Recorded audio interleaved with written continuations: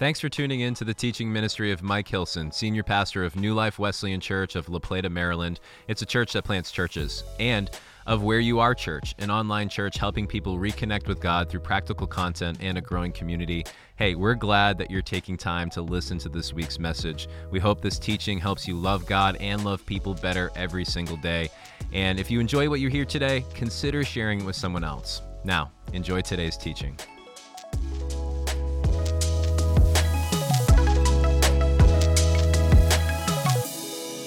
We are talking about prayer, and we're talking about prayer by looking into the Psalms. And I want to start today by I want to talk to you about a prayer acrostic I used to use, because I think it's going to help us find a track to run on as we go through this. If you want to go ahead and get prepared, I am going to be in Psalm 51 today. I'm in Psalm 51, so if you want to go ahead and turn there in your Bibles, then let me tell you how I used to lead midweek services in prayer. We would have Wednesday night prayer meetings. I would lead them this way. I would structure the whole evening this way. We would start with we would use the word pray to organize our evening. And we would start with praise. You should always, this is the sermon inside the sermon. These are not our points to the sermon, but this is going to be the sermon before the sermon, okay? You should always begin your prayer time by praising God for who He is. Because listen, God deserves our praise if He never does anything for us. Can I just tell you, no matter what, God deserves our praise because of who He is, not because of what He's done. He deserves our praise because of what He's done, but even if He's done nothing, He still deserves our praise because He's God. And so we need to praise God first. You say, well, wait, I'm crushed, I'm falling apart, I need help, I'm desperate. Can I just start there? Well, you can. But when you start with praise, what you tend to do is you tend to get yourself in the right location for the prayer to be more effective. Because if you start with just, I need, you got yourself at the front of your thinking. If you start with praise, you get God at the front of your thinking. And when you get God at the front of your thinking, sometimes that alone changes the way you view the situation enough that you begin to see it in a different perspective. It can bring healing all by itself just by seeing God in the right perspective. So when we begin with praise, that's just huge. So we start with praise. The next word with P-R, repent. You need to, your second stop is repent, because quite frankly, we all need to ask repentance, ask forgiveness for something. I don't know any perfect people, therefore repentance is something all of us need to ask for. Now, there's different levels of repentance. Some of us need a whole lot more repentance than others. That may be true, but there is nobody out there that does not need to repent or ask God to forgive them for something. So we need to go to repentance. You're going to see some of that in what we're about to read. The next word, P-R, praise, repent. The next word is ask. Ask, because it is okay to ask God for things. All throughout Scripture, we see people doing that. We see people making requests of God. They do it in the right order. They do it in the right way. They understand who God is. God is not the cosmic Santa Claus, nor is He the cosmic vending machine that if you put in the right amount of money and push the right buttons, God has to spit out what you want. That's not how this works. God is not going to show up on Easter and give you presents and leave them under your tree. It's not the way that works. What God is doing is God is answering prayers the way we need them answered, sometimes as opposed to the way we want them answered. Our God is always working to grow us and to put us in a position where we can help to grow others. But when we ask, you can ask for anything that makes sense. Now, I'm just going to be honest with you. If you're asking God for a Maserati, I'm not sure how that's going to go. I'm just going to be blunt about it, all right? Because I'm not sure that's, I'm not sure God cares. I have to be honest. I'm going to be very honest here, and maybe I'm wrong. So don't anybody. What I'm about to say is not theologically something I'm going to stand on. I'm not. In a couple weeks, the Super Bowl is going to happen. I'm not sure God cares who wins. I'm just going to be real honest with you. You pray, but there's just as many people praying on the other side, unless it's Philadelphia, and then nobody. No, I'm joking. That was a joke. I mean, but you see what I'm saying, right? There's plenty of people praying on both. I don't think God's going to take a position on this. But there are other things we pray about when we ask God for things. We're going to get into some of this sermon is really going to help us with that.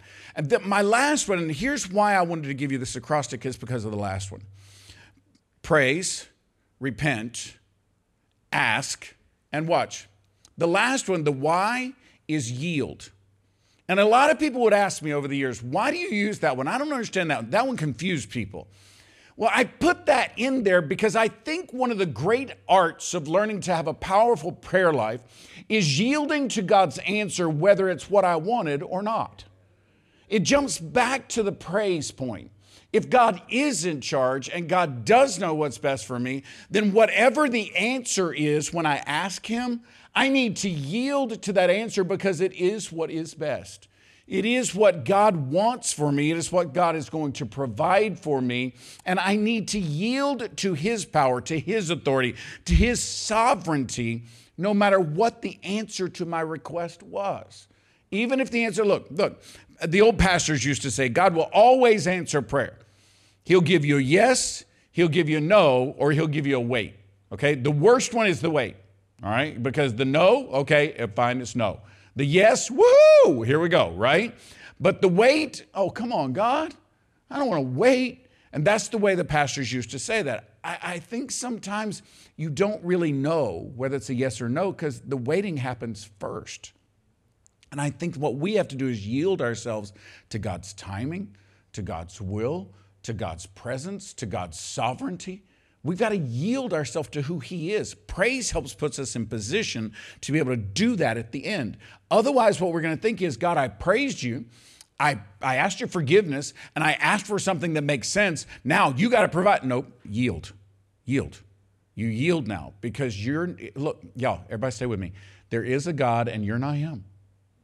Therefore, you've got to understand that if He's in charge and He's sovereign, He gets to make these choices. Now, all of that lays a groundwork for what I want you to see in Psalm 51. Let me put you in context. Psalm 51 is written by King David. Not all the Psalms are, most of them are, but this one is written by King David. It clearly tells us that it's written by King David, and it tells us when it is written. Psalm 51 is written by King David, and it is a hymn, it is a song written after his affair and that whole episode with Bathsheba. So he has an affair with Bathsheba, he kills Uriah, baby dies, all of that happens, right? And then that's when we get this psalm. So he is literally writing a song that is expressing his heart and his experience following this horrible moment in his life, this horrible thing that he's done, this horrible thing that he's been caught in, the embarrassment, the humiliation, all of that. All of that is playing in his mind, and so he writes a song to it. And so listen to the word. Now, with that in context, listen to the words. Verse 1. Have mercy on me, O God. Now watch what he does.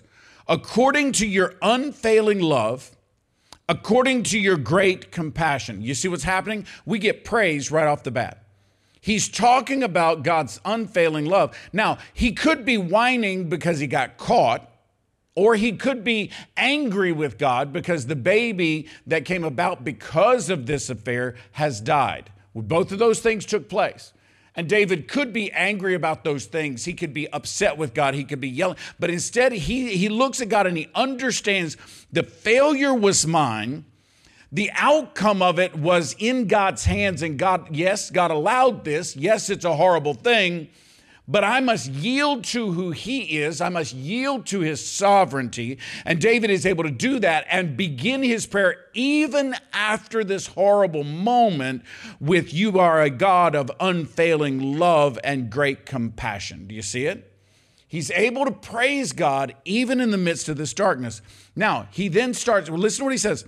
Blot out my transgressions. He confesses that he has done things. Let me give you the first point. What we're going to deal with first is he begins in here with confession. I want you to understand that confession is coming on the heels of and in the midst of praise. All of the Psalms, you see this peppered throughout the Psalms. There's praise. Even in the darkest, the most difficult of Psalms, there's praise. There's understanding of who God is. And so we see it here as well, but he's beginning with confession. Have mercy on me, blot out my transgressions. In between those two phrases, he puts some praise telling who God is and giving God honor and glory for who he is. Blot out my transgressions. Verse 2, wash away all my iniquity. Notice that he owns it. He's not trying to say it's something you did to me. You put that woman in front of me. You got me in this wrong spot. You allowed this to happen. Why did you do that? If you love me so much and you want me to act a certain way, why did you put desires in front of me? He didn't do any of that. We do a lot of that in our lives. He didn't do any of that. It's my iniquity, he says. He owns it. And cleanse me from my sin. He owns it.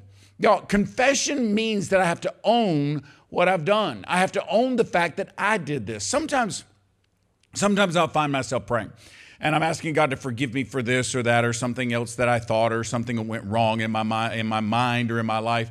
And I'll find myself saying, this over here, let's do this. I'll find myself praying, and I'm praying about my marriage, right? And I'll find myself saying, well, if Tina would just, and immediately the Holy Spirit smacks me upside my head.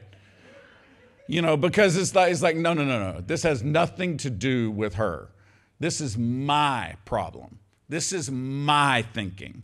This is me. God will deal with her on her side. This is me. I'm dealing with me. He says, this is my iniquity. He says, this is my sin. For I know my transgressions, and my sin, listen to this phrase, is always before me. Now, I want you to hear me. This is not a defeatist attitude. I don't want you to see this as a defeatist attitude where he's like, I'm never going to make it. I'm always going to have sin in front of me. This is an understanding of the brokenness of who he is. He understands that. Let me just keep going. Watch. Against you only I have sinned and done what is evil in your sight. So the sin that he has done, my sin, my transgressions, my sin, my transgressions, my sin, all against you. Against you only have I sinned and done what is evil in your sight. So you, Lord, are right in your verdict and justified when you judge. You see, he is now saying to God, even though what just happened, I'm not good with. I wish that had not happened. I understand that you have the right to do that, and you are just in your judgment, and you are right in your verdict against me. Now watch. Surely this is verse 5. Surely I was sinful at birth, sinful from the time my mother conceived me. Now let me pause here just a minute. Let me unpack something. There are sins that are your fault, and there are sins that you are trapped in. So everybody stay with me. All of us have genetic predispositions to certain wrongdoing. I'm just going to be honest with you, okay? We got to be real about this thing. You can't be mad at anybody else for that. Everybody say, you can't be mad at your mom and daddy because they gave you a genetic predisposition to something. Okay? I can't be mad at my dad because I'm balding. Y'all all right? I can't do that. Well, the same thing happens in any other genetic predisposition. You just have to own it. You have to understand that we are all born with transgressions. We are all born. Very first Sunday I ever preached at New Life back in 1999, I preached this point that we are born sinful, and I had a lady come down and literally scream at me for about 15 minutes. She started with the words, I have a degree in psychology, which usually is a bad sign for a conversation. And so she started there, and she let me she ripped me up one side and down the other because babies are born perfect and all. Y'all, if babies were born perfect, humans wouldn't turn out the way they turn out. Now, y'all, I'm just here to tell you, I often think my grandkids are perfect, right? But that's because they're my grandkids. They're not perfect, and they do prove it, and I do know that, but I'm a grandparent, so I forget it. Like almost immediately. And so the truth is that there are no perfect humans because we are born into a sinful and broken world. Therefore, we are born as sinful and broken individuals. And it is that broken sinfulness, then complicated by our choices and other people's choices, that put us in bad situations over and over and over and over again. I just answered a profound question for you. Why do bad things happen to good people? It's because we're born as sinful and broken people, and we are surrounded by sinful and broken people. And when sinful and broken people bump into each other enough times, they hurt each other. And then bad things happen to good people. And this happens over and over again. This is how it works. But you say, well, I want God to change it. Well, I do too, but he hasn't, and he's not going to. And he's sovereign, and we have to yield to what he says. And so what do we need to do? Confess my problem. I don't need to confess your problem. Can I be, y'all, I work with groups. I work with a number of groups. I'm going to be real nice and not say what groups that I'm talking about right now. But I work with groups outside of Southern Maryland. And I got to tell you, they're real good at confessing other people's problems. But they refuse to confess theirs. And therefore, we've got situations that are so broken and can't be fixed. Can I tell you a phrase that is look, confession? We're on confession. Let me give you a phrase that absolutely tells you a problem can't be fixed. Well, so-and-so said to me, and it's true, but I can't divulge my sources. When that's the sentence you start with, stop talking, because the issue cannot be fixed. If you can't get to the person who is offended, you can't fix the problem. I'm just, y'all are, well, confidentiality is very important. That's not what the Bible says. The Bible says confess. I need a better amen than that. The Bible says confess these things. Why? Because in confession we find healing.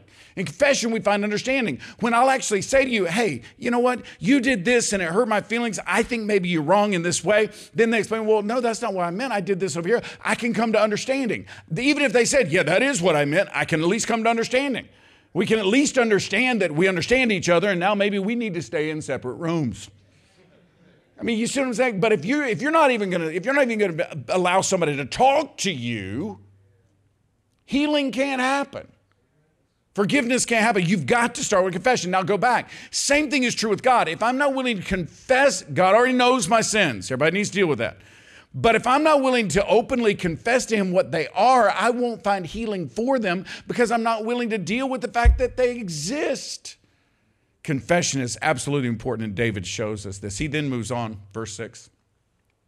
Yet you desired faithfulness even in the womb. That's a very odd phrase. It means that from birth, God desires that we would follow him from our earliest days. You taught me, he said, wisdom in that secret place. And then he says, verse 7, cleanse me with hyssop and I will be clean. Wash me and I will be whiter than snow. Let's back up. Hyssop is an ancient plant that was used for cleansing, but I don't want you to get the idea of it was used to wash your skin.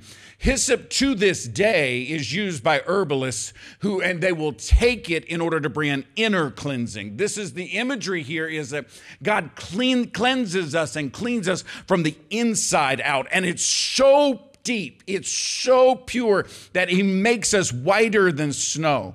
Verse 8, let me hear joy and gladness. Wait. Let the bones you have crushed rejoice. Even the points where you pushed me back, even the points where you taught me a lesson. Let me rejoice in that because even though it hurt in the moment, I learned from it. I understood something from it. I grew from it. Hide your face from my sins and blot out all my iniquity. Don't remember, Lord, the things I've done wrong. Try to look at me and see me. Y'all, stop. Let me just say this. I often think that in our modern context, we would be better served in our current cultural context to view God as a grandfather than as a father. And I believe that even more now that I am a grandfather because I see the brokenness in my grandkids. But you know what? It doesn't bother me the way it did when it was my kids. You know, I don't even get it. I don't even understand why it works this way.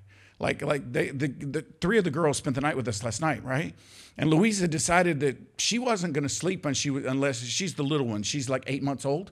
She decided she wasn't going to sleep unless she was on my chest or laying beside of me, touching me somehow. You know how hard it is to sleep that way? And yet, I was loving every minute of it. I mean, I knew I needed to sleep, and half the time she's laying on me, and I need to move because my arm's asleep, but I'm not moving because I'll wake the baby up. You know, I mean, and so I hate it and I love it, and it's all. I think God views us that way.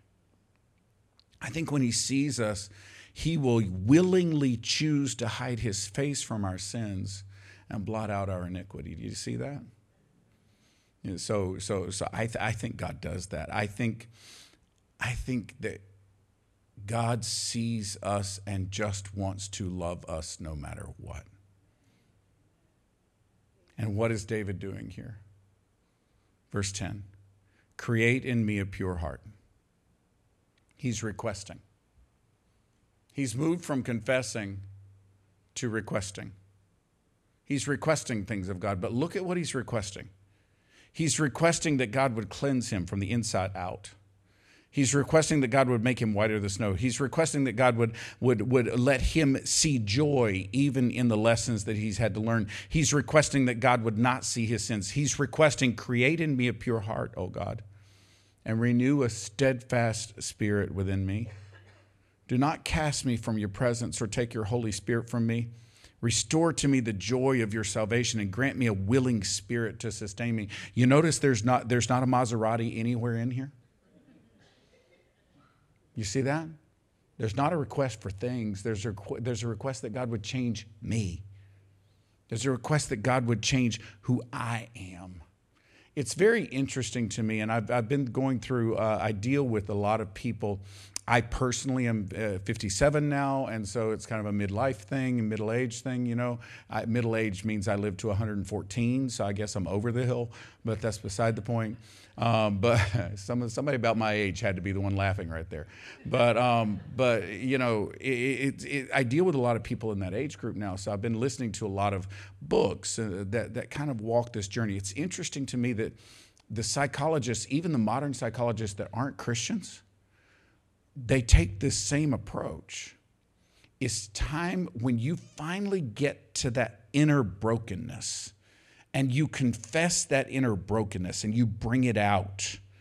That's when you're able to find peace, and that's when you're able to step forward. That's what David's asking for here.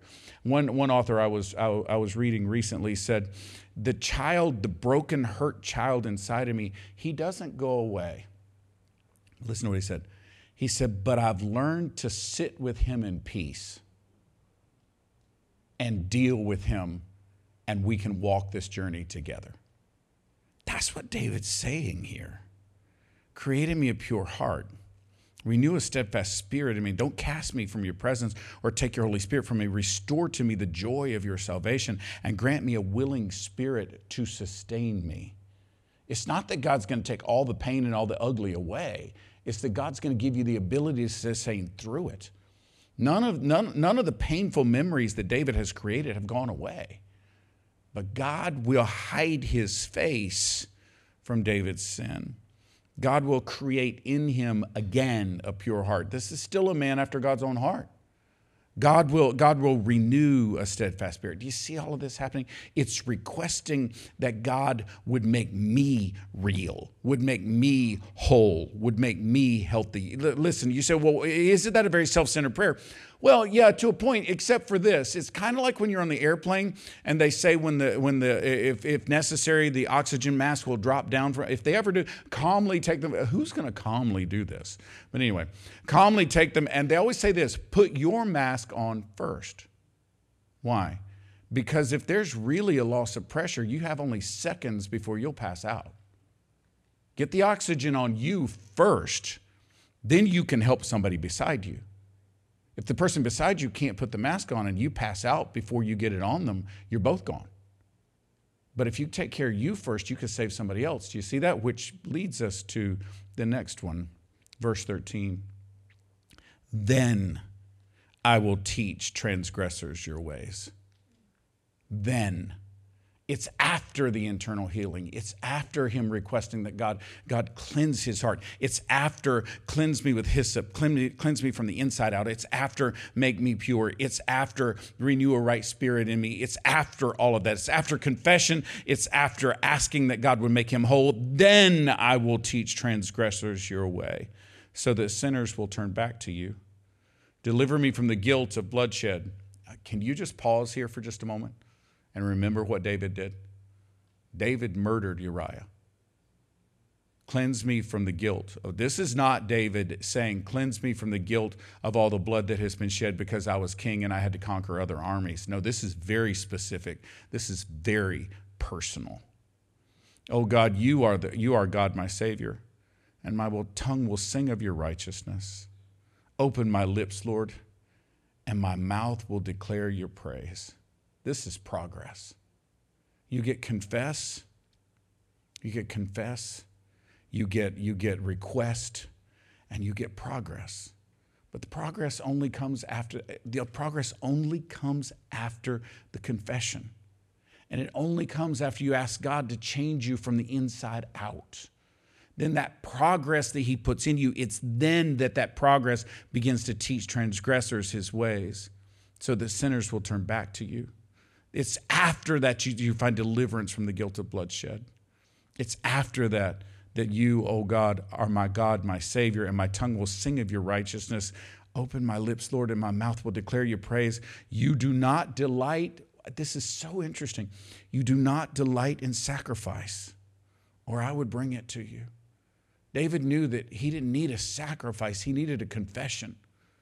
God wasn't asking him to do some great thing. God was just asking him to confess what he'd done, ask forgiveness, and ask God to change him from the inside out. Yeah, you do not take pleasure in burnt offerings. My sacrifice, oh God, is a broken spirit. Can I just add, did you know that God sometimes has to break you to make you?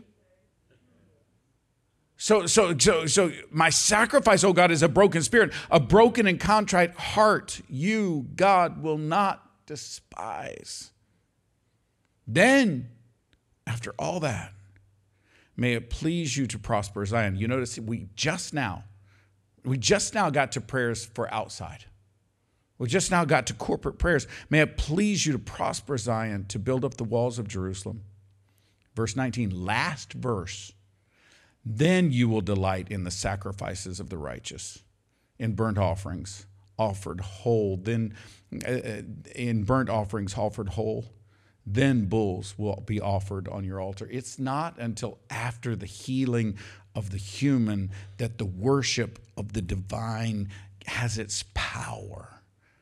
There is this confession and this request. There's the healing of us that gives power to the worship of him. There's this healing of us that makes the worship of him whole and meaningful. He wants to start with the healing of us. And I do not mean that in our modern American Western sense, where somehow all of a sudden we're big and powerful and strong and good looking and got all kinds of money and got rich cars and all that. I don't mean that. I mean a real healing of us, where all of a sudden we're just good. I'm good with who God made me. I'm good with what God's going to do with me. I'm good with who God is in me. And very few of us, listen to me, very few of us are there. But when we get there, by the way, let me pause. I'm going to tell you what I think it's going to be like, because I'm not sure I'm there. I'm being real transparent. When we get there, there'll be the ability to just be in the presence of God.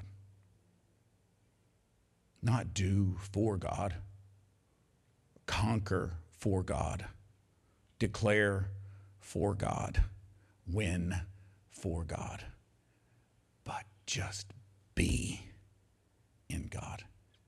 And let me be very honest with you. Every single one of us has to be able to come to this place, because no matter how strong, powerful, overcoming, in charge you are, there will come a moment where you can't provide anything for anybody anymore. And in that moment, should it persist for a period of time, you'll need to be okay with just being in God. And by the way, you might just find out that's where he's wanted you to be all along. Let me pray for us. Holy Spirit, speak to us. We praise you. We repent. We ask of you. We yield to your power. Lord, we confess that we're broken.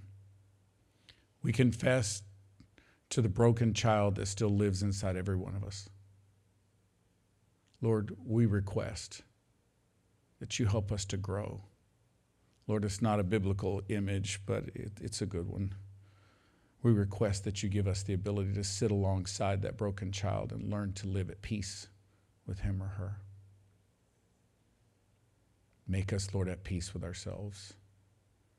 And then, Lord, give us the progress that we might teach others to come alongside you, to walk with you, and to be changed by you. And Lord, we will give you praise for all you do because you deserve our praise. In your name we pray. Amen. Thank you again for joining us. We hope that this resource helped you in your journey towards loving God and loving people better every single day. If you enjoyed this, please take a second, share it with your friends. And last, we wanted to give a special thanks to all of you who give generously to this ministry. It's because of you all that this is possible. And if you'd like to learn more about how to partner with us financially, go ahead and click Give for more information. We appreciate anything that you can do to help. So thanks again for being a member of our online family. We love serving Jesus with you.